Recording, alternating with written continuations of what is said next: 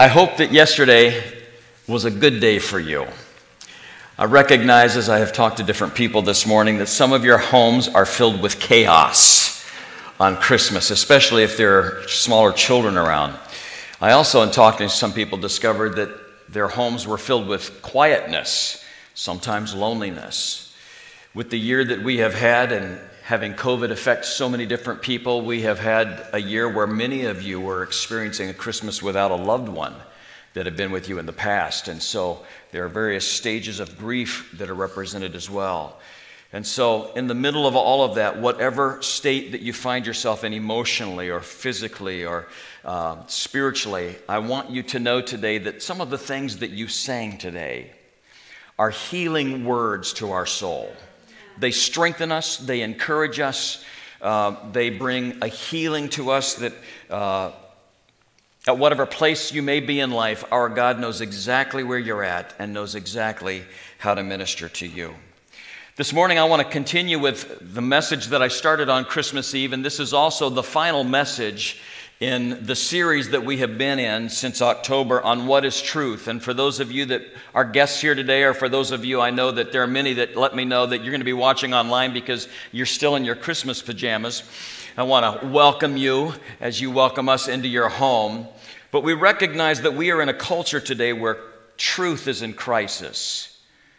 Many people today have discovered that they will set their own belief system. They've created their own theology, their own truth, and they will say to you, well, what is true to you is good for you, but it may not be my truth. And so we have been going through passages of Scripture that have helped us in the middle of a crisis of truth and culture, and people that are skeptical of Christianity and the Bible and of who we say we are as followers of Christ, and be able to have conversations with them in ways that could bring truth to what we believe, sometimes from outside of the Scripture. We've looked at it from archaeology, we've looked at it from science, we've looked at it from the truth of the Word, from those that are skeptics and agnostics as it relates to creation and all these things. And now we come to this Christmas season, and we ask the question Christmas Eve, Christmas, is it true?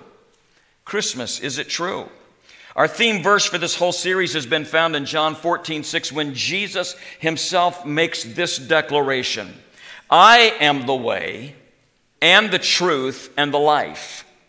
No one comes to the Father except through me. In other words, I don't care what the world or what other people are proclaiming, that there may be many ways to get to the Father or many ways to get to heaven. Jesus declares, I am the only way. And he was unashamed in making that declaration.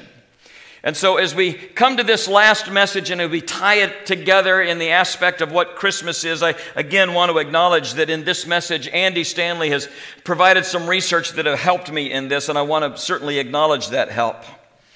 But on Christmas Eve, we started with this verse, Luke chapter 2, verse 10. But the angel of the Lord said, I bring you good news of great joy that will be to all people. Father, as we come before you this morning, I am grateful for the time of worship that we've had. And Lord, I know that there may be guests here that it may be unusual for them to be in a service where there are a Pentecostal outpouring of your Holy Spirit, where there were individuals that manifested your presence with words of knowledge and prophetic words and words of encouragement. And yet, Lord, in the middle of all of that, I pray that there would be a sense of peace as they are in the presence of the living God today. And Lord, I ask that you would use me as a vessel to address issues through your word that might directly affect them where they're at as you draw them to yourself. And we pray these things today. In Jesus' name, amen. Most people assume that there is this universal code of conduct that we kind of all ascribe to. And this code of conduct is basically reflected in the laws and the customs of every nation in the world, and it's been true pretty much from the beginning of civilization back as far as we can study civilizations. And it kind of ends up being this universal oughts that we hold to about how people ought to behave or how we ought to behave. And sometimes we hold ourselves accountable to it. Sometimes, we will get into situations, for instance, and there won't be enough seats, and we'll see people come in that need a seat, and we think to ourselves, I ought to get up so that they can have my seat. Or you will say something or you'll do something, and in your mind there will be this sense of ought, saying, I ought to apologize, but I really don't want to admit I was wrong, so I'm going to try to fight that within my own heart. And this sense of ought that sits outside of us, we know that it doesn't originate in us, because if it did, we would just tell it to shut up, or we would just change it. But it sits outside of us and begins to guide us in certain ways. And so sometimes we hold ourselves accountable to this sense of ought, but while we may hold ourselves accountable to it sometimes, we always hold others accountable to that set of oughts. And if you don't believe that it's true, then I want you to just think in your own mind of things that you are holding other people accountable to, things that you may have been wounded by, and you're thinking they ought to do this or they ought to do that. We are really, really good at holding other people to that sense. In fact, did you know that liars hate to be lied to? Do you know that cheaters hate to be cheated? Do you know that thieves don't like to be stolen from? In fact, if somebody breaks into the house of a thief, do you know that they will call the police? Because they don't like somebody stealing their stuff. For some reason, their ought within their own life is able to be put aside because they ought not steal from me. And in those moments, they reach out and they grab this external thing and they apply it to you. And there's a statement that's going around, and I've heard it several times from different individuals that look at me and they say, Pastor, I just want you to know I don't do guilt anymore.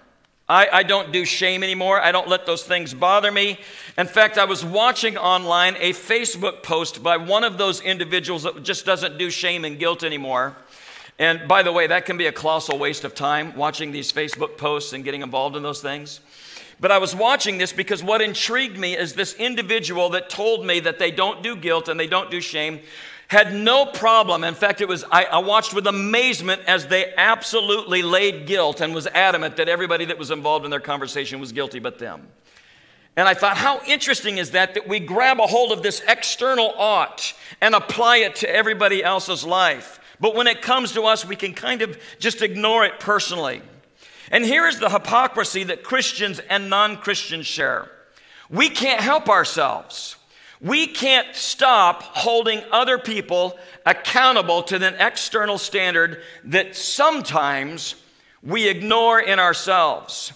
And all of this dynamic and all of the culture that we are living in that kind of condemns us underscores why the arrival of Jesus was such good news. It was such good news, and for those of you that joined us in one of our Christmas Eve services, we talked about when you hear good news, you lean into it and you hope it's true before you've even had a chance to really discover whether or not it is. But people were listening to the good news of Jesus and they were leaning in, and they wanted it to be true. They wanted this good news to be true. And interesting enough, today the question that we face within our culture is not so much Christianity or Christmas, is it true? But the questions that are being asked today is Christianity. Is it good? Is Christianity even good? Because I hear a rising voice in our culture, even from kids that have been raised in church, asking the question, is it good? And some don't know anymore. They don't know, is it good for society? Is it good for culture? Is it good for them? Will it affect their lives? And how does that look? And maybe today, whether you're in this sanctuary or you're watching online, that's the question that you're asking. Is it true, but is it even good anymore? And when you hear the news that the angel described, and I love the fact that this news was not originated on earth, it originated in heaven. An angel declared to you that this is good news. I hope that you lean into it. Because the amazing thing about the birth of Jesus is that when it was first announced, it was announced as good news of great joy. And this is the part that people have a difficult time understanding, because he announced that it's for all people. For all people. Now, here's where we struggle. Because we recognize today that generally speaking, if something is good news for us, it's bad news for somebody else. For instance, I'm just going to put this in real practical terms. If the Patriots win the Super Bowl again this year, it will be good news for some of you. It will be bad news for Bills fans.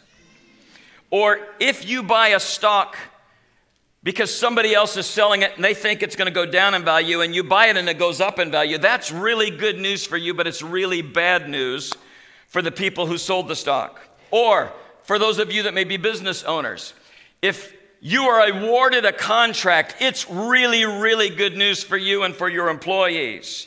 But it's really bad news for another business that was underbid by you that could have used that contract as well. And so this is kind of the way that we approach good news in our world. If something is good news for some, it's generally bad news for others. And so the fact that the angel declares to us that the coming of Jesus was good news for all people is difficult for us to begin to place within an area of context, because that's not what we're used to in our world.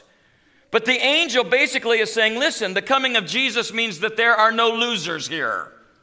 There are no losers here. And in a world that's so divided, it would be hard for anybody to imagine a culture that could understand that something is good news for everybody and that nobody misses out. Because generally we are accustomed that if something is good news for one, it undermines or punishes another. So why was the birth of Jesus good news? Of great joy for all people, because the good news leveled the playing field. Again, when we hear something good, we lean into it because we want it to be true. We may look for reasons why it's not, but we hope that it's true. So if the birth of Jesus coming to planet Earth is such good news, then why the resistance? Why isn't everybody leaning in? And I believe that might be because what some of you believe to be the truth is not the original version of the message of Jesus. Because in the original version, when Jesus came, he said, I have come to give life to all of you. In fact, do you know that the story of Jesus, the original version, was called the gospel? It wasn't called the Bible. It wasn't called the story of Jesus. It was just simply called the gospel, which is two old English words that are put together, which means good story. It was the best title that they could come up with from the Greek word euangelion, which means good news or gospel.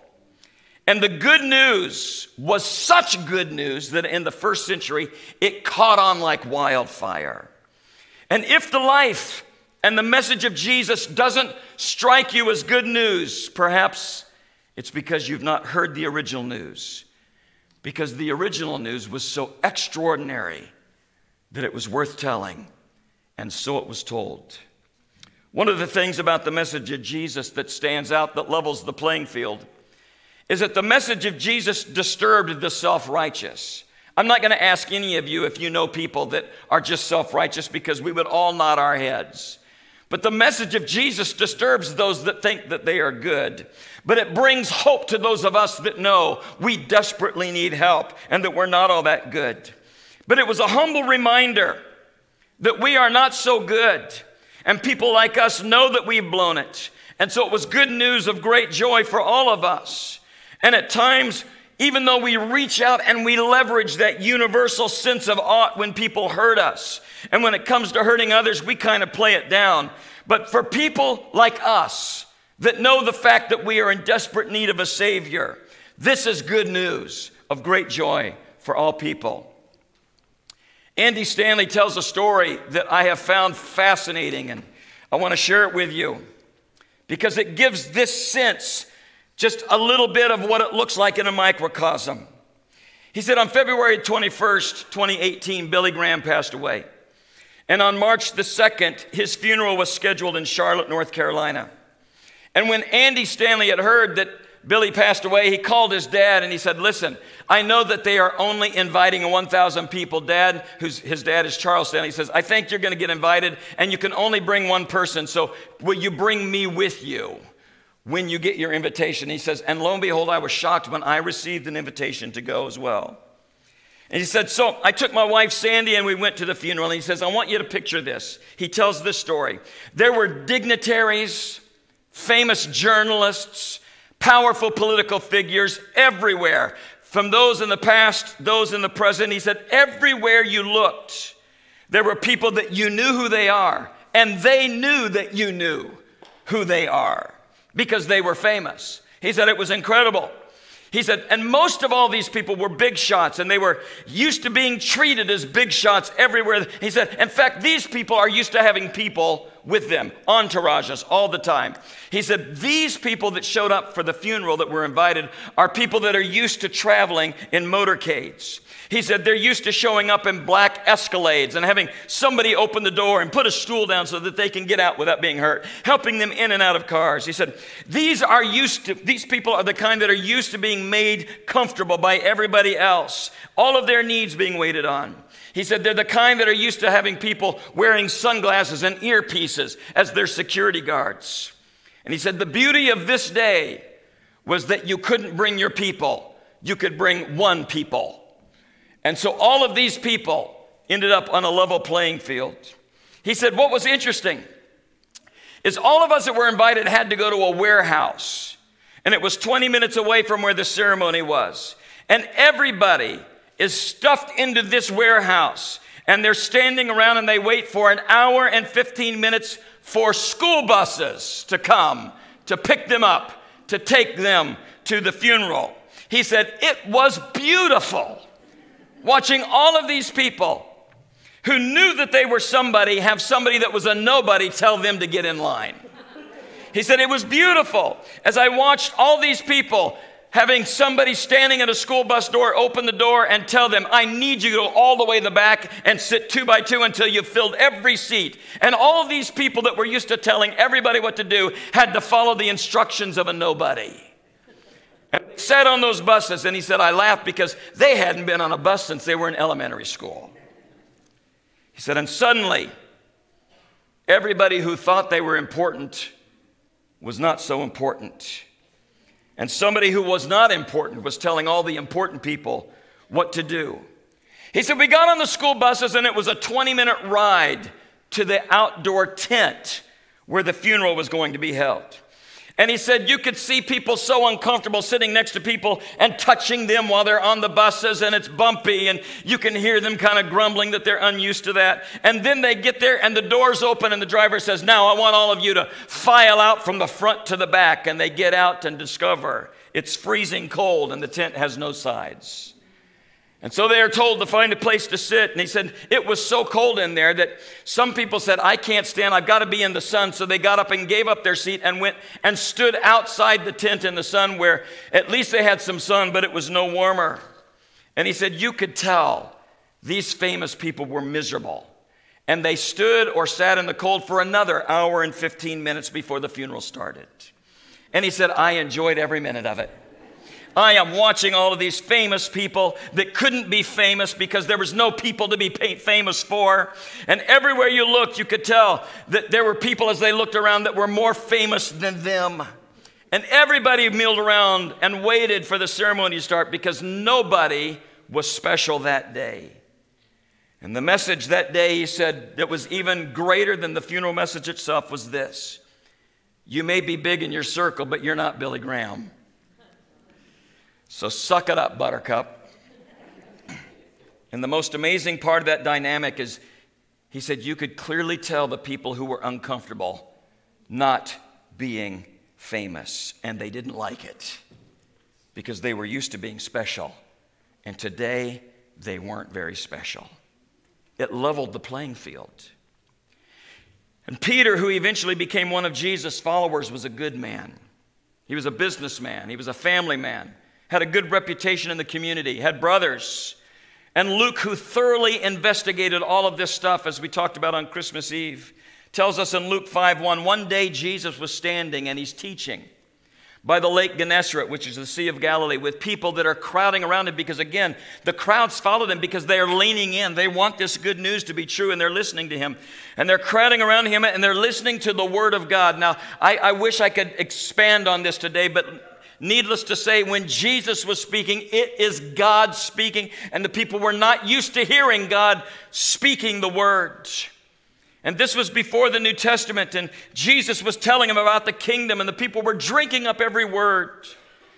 And in the second verse of Luke chapter 5, it said, Jesus saw at the water's edge 2 boats left there by fishermen who were washing their nets. So, Fishermen at that time, they fished all night because in the cool of the night, the fish would come up near the surface where they could be reached by nets. And then when the sun came up, the water warmed up and the fish went deep where it was impractical for them to catch them in nets. And so in the daytime, after fishing all night, they would come out, they would dry their nets, they would get rid of all of the plastic cans and stuff that were in their nets at that time. And, you know, all the pop bottles and soda cans that you leave in the water, they're cleaning that all out. And then they roll them up after they're dry. They put them back in the boat and they get ready for their next trip. Peter had been up all night. He just finished the job. And he's getting ready to go home. Jesus looks and says, "Hey, Peter, can I get into your boat? And would you push off just a little bit so that all of these crowds that are here can be able to hear me?" And so Peter jumps in the boat, rows out just a little bit, and Jesus stands there and begins to teach. And here's Peter. He's sitting there. He can't do anything. He can't leave early. He can't slip out and go and grab some lunch while Jesus is teaching. He can't fall asleep because Jesus is in his boat and everybody is watching him. And Jesus finishes his sermon. Peter's probably exhausted by now. And he's thinking, I can't wait to row this man back in and go home and go to bed so that I can get ready for work later tonight. And Jesus interrupts him and says, "Peter, would you take me fishing?" And so Peter rows his boat back out. These nets that he had just worked so hard to clean, in a time when it makes absolutely no sense for him, he unrolls them and drops them down and he starts catching fish. In fact, they catch a lot of fish. In fact, they caught so many fish it almost broke the net and almost sunk the boat, the amount of fish.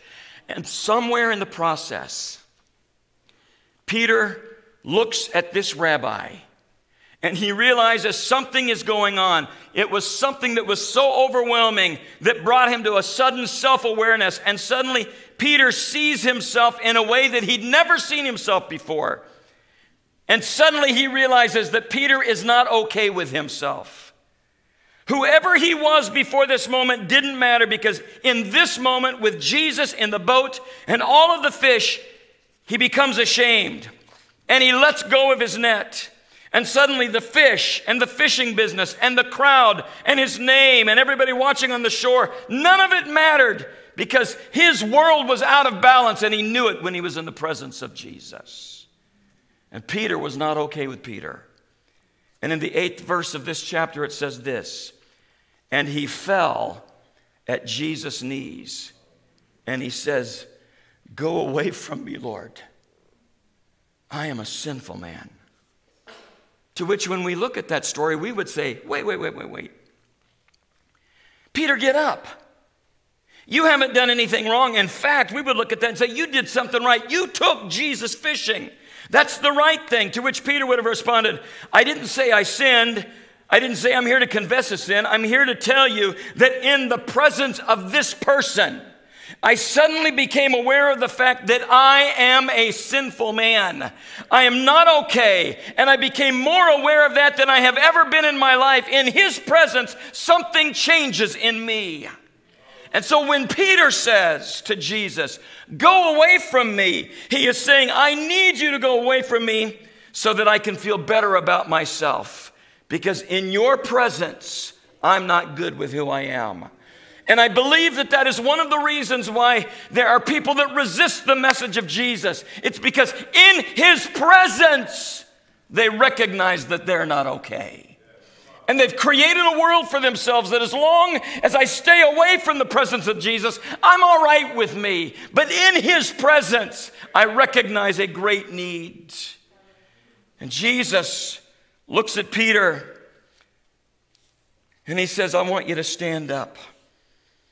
Jesus could have said, you know what, you're right, Peter, you are a sinful man. In fact, he could have told Peter, your greatest sin is still ahead of you. It's still in your future, because after I do all of this with you and after I develop a relationship with you, you are going to deny me 3 times in the moment when I need your faithfulness the most. But he said, Peter, this is why I've come. That's why I'm here. That's why this is such good news, because I level the playing field. And Jesus smiles and responds, don't be afraid. From now on, you will catch men. So they pulled the boat up on the shore, and Peter left everything, and he followed Jesus. and in the kingdoms of the world that's all about power and prestige, it's okay. It's all about people's expectations and what can I do and how prominent I am. This is good news because Jesus brings a new kingdom. And he says, I've leveled the playing field. And the message that he sends to you today is, I know who you are and how you are. Just follow me. Just follow me. And that's what makes the good news such good news, is that in his presence, rather than demeaning us, he just lifts us and says, follow me. We know we fall short of our expectations. We know we fall short of the expectations of others around us. We know who we are inside and out, and Jesus still looks at us and says, just follow me. And we can. There's another example that's given in Scripture. Paul shows up in the pages of history, and when he shows up as one whose name is Saul, he is an arrogant man, to say the least. In fact, he describes himself. He says, when it comes to righteousness, I'm the best. You know, when it comes to good works, look at me. When it comes to being a Hebrew of Hebrews, look at me. When it comes to being a Pharisee, I'm the best. I don't know how any way else to say it, but just look at me, I'm the best. I'm the Hebrew of Hebrews. I'm great at everything I do. I'm a meticulous law keeper. Then he meets Jesus.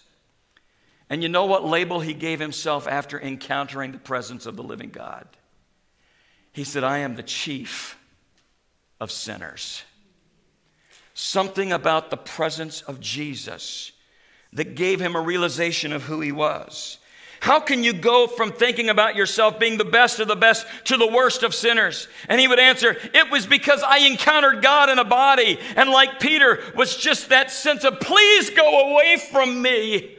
Because I see myself in a new presence, in a new way when I'm with you and in your presence. And there's nothing I can do to make myself better. And Jesus says, stand up and follow me.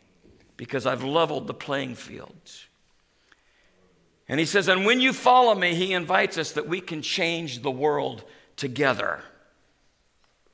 Romans 3:23 says, for all have sinned and fallen short of the glory of God. That levels the playing field. Everybody in this room, everybody that's watching online, we've all blown it. We fall short of our own ambitions. We fall short of our own standards. We fall short of the code of others. We fall short of that nagging sense of ought that we feel accountable to and always hold others to. And the reason that Peter fell at Jesus' knees and suddenly recognized who he was is because just a little bit of glory came out of Jesus. The reason the Apostle Paul found himself face down in the dirt, scrambling for words and couldn't see, and tried to figure out what was happening because just a little bit of the glory of Jesus leaked out when he was near him. And the God that we say we believe in and the God that we say we serve, his son came to earth to pay for our sins so that we could enter into his glory. And in the midst of the glory and in the light of his glory, everybody falls down on their knees before him. In fact, the Bible says, depending on the decisions that you make on this earth, and if you choose to hear this good news and ignore it, if you choose to say, stay away from Jesus because I like myself better when you're not around, there's coming a day when at judgment, every knee will bow.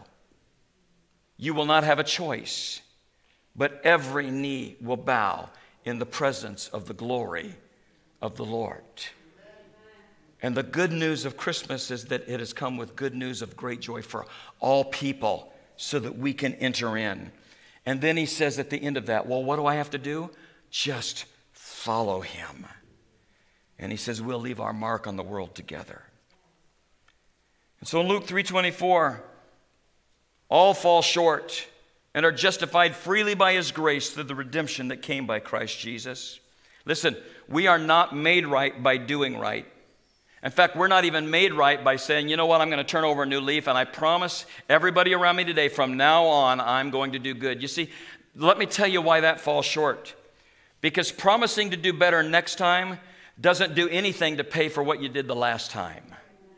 You see, it leaves a balance that is unpaid. So if I break a window in your house and I promise that I will never do it again, it does nothing to pay for the windows I've already broken.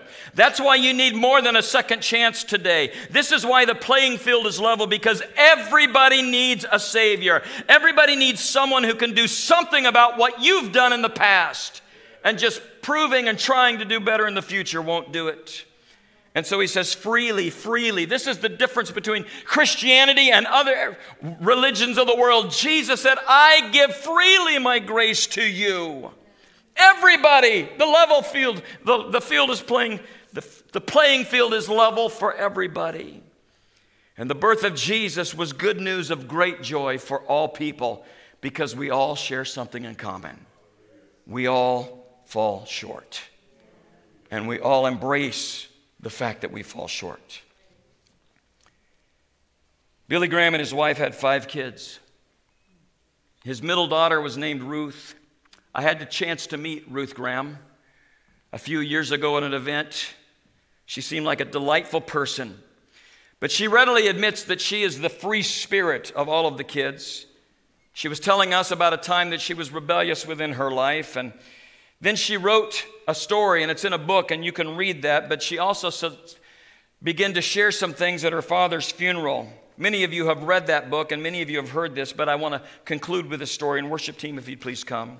She wrote this: I have learned in the weeks since my father's death that everybody has a Billy Graham story, but I have my own Billy Graham story. Some of you may have heard it many times, but it bears repeating because it speaks to the essence of who my father was and is. After 21 years, my marriage ended in divorce, and I was devastated. I floundered. My husband had betrayed me at the deepest levels. I understood I had a biblical ground for divorce, but I did not want to be divorced. I did not want to hurt or displease God in any way. My family thought it would be a good idea for me to move away from the Shenandoah Valley to get a fresh start somewhere else. So I decided to live in Florida near my oldest sister Gigi and her family, and near a good church. The pastor of that church introduced me to a handsome widower, and we began to date fast and furiously. My children didn't like him, but I thought, they're almost grown, and they can't tell me what to do. And have you ever said anything like that? Nobody can tell me what to do. I knew what was best for my life. My mother called me from Seattle, my father called me from Tokyo, and they said, honey, why don't you just slow down? Let us get to know this man. They had never been a single parent. They had never been divorced. What did they know? So being stubborn, willful, sinful, I married this man on New Year's Eve. And within 24 hours, I knew I had made a terrible, terrible mistake. After 5 weeks, I fled. I was afraid of him. What was I going to do? I wanted to talk to my mother and father. So on my way to Montreat, I stopped and picked up my daughter, Windsor, from boarding school. I felt wrecked. I was coming home with my life in pieces. Shame weighed me down. I dreaded having to meet my parents' gaze. I didn't think I could handle what their eyes might communicate. I wanted to run and hide, but I could not. I had nowhere else to go. I couldn't undo my mistake. I knew I had to face it. I felt unworthy to go home, but I needed my parents.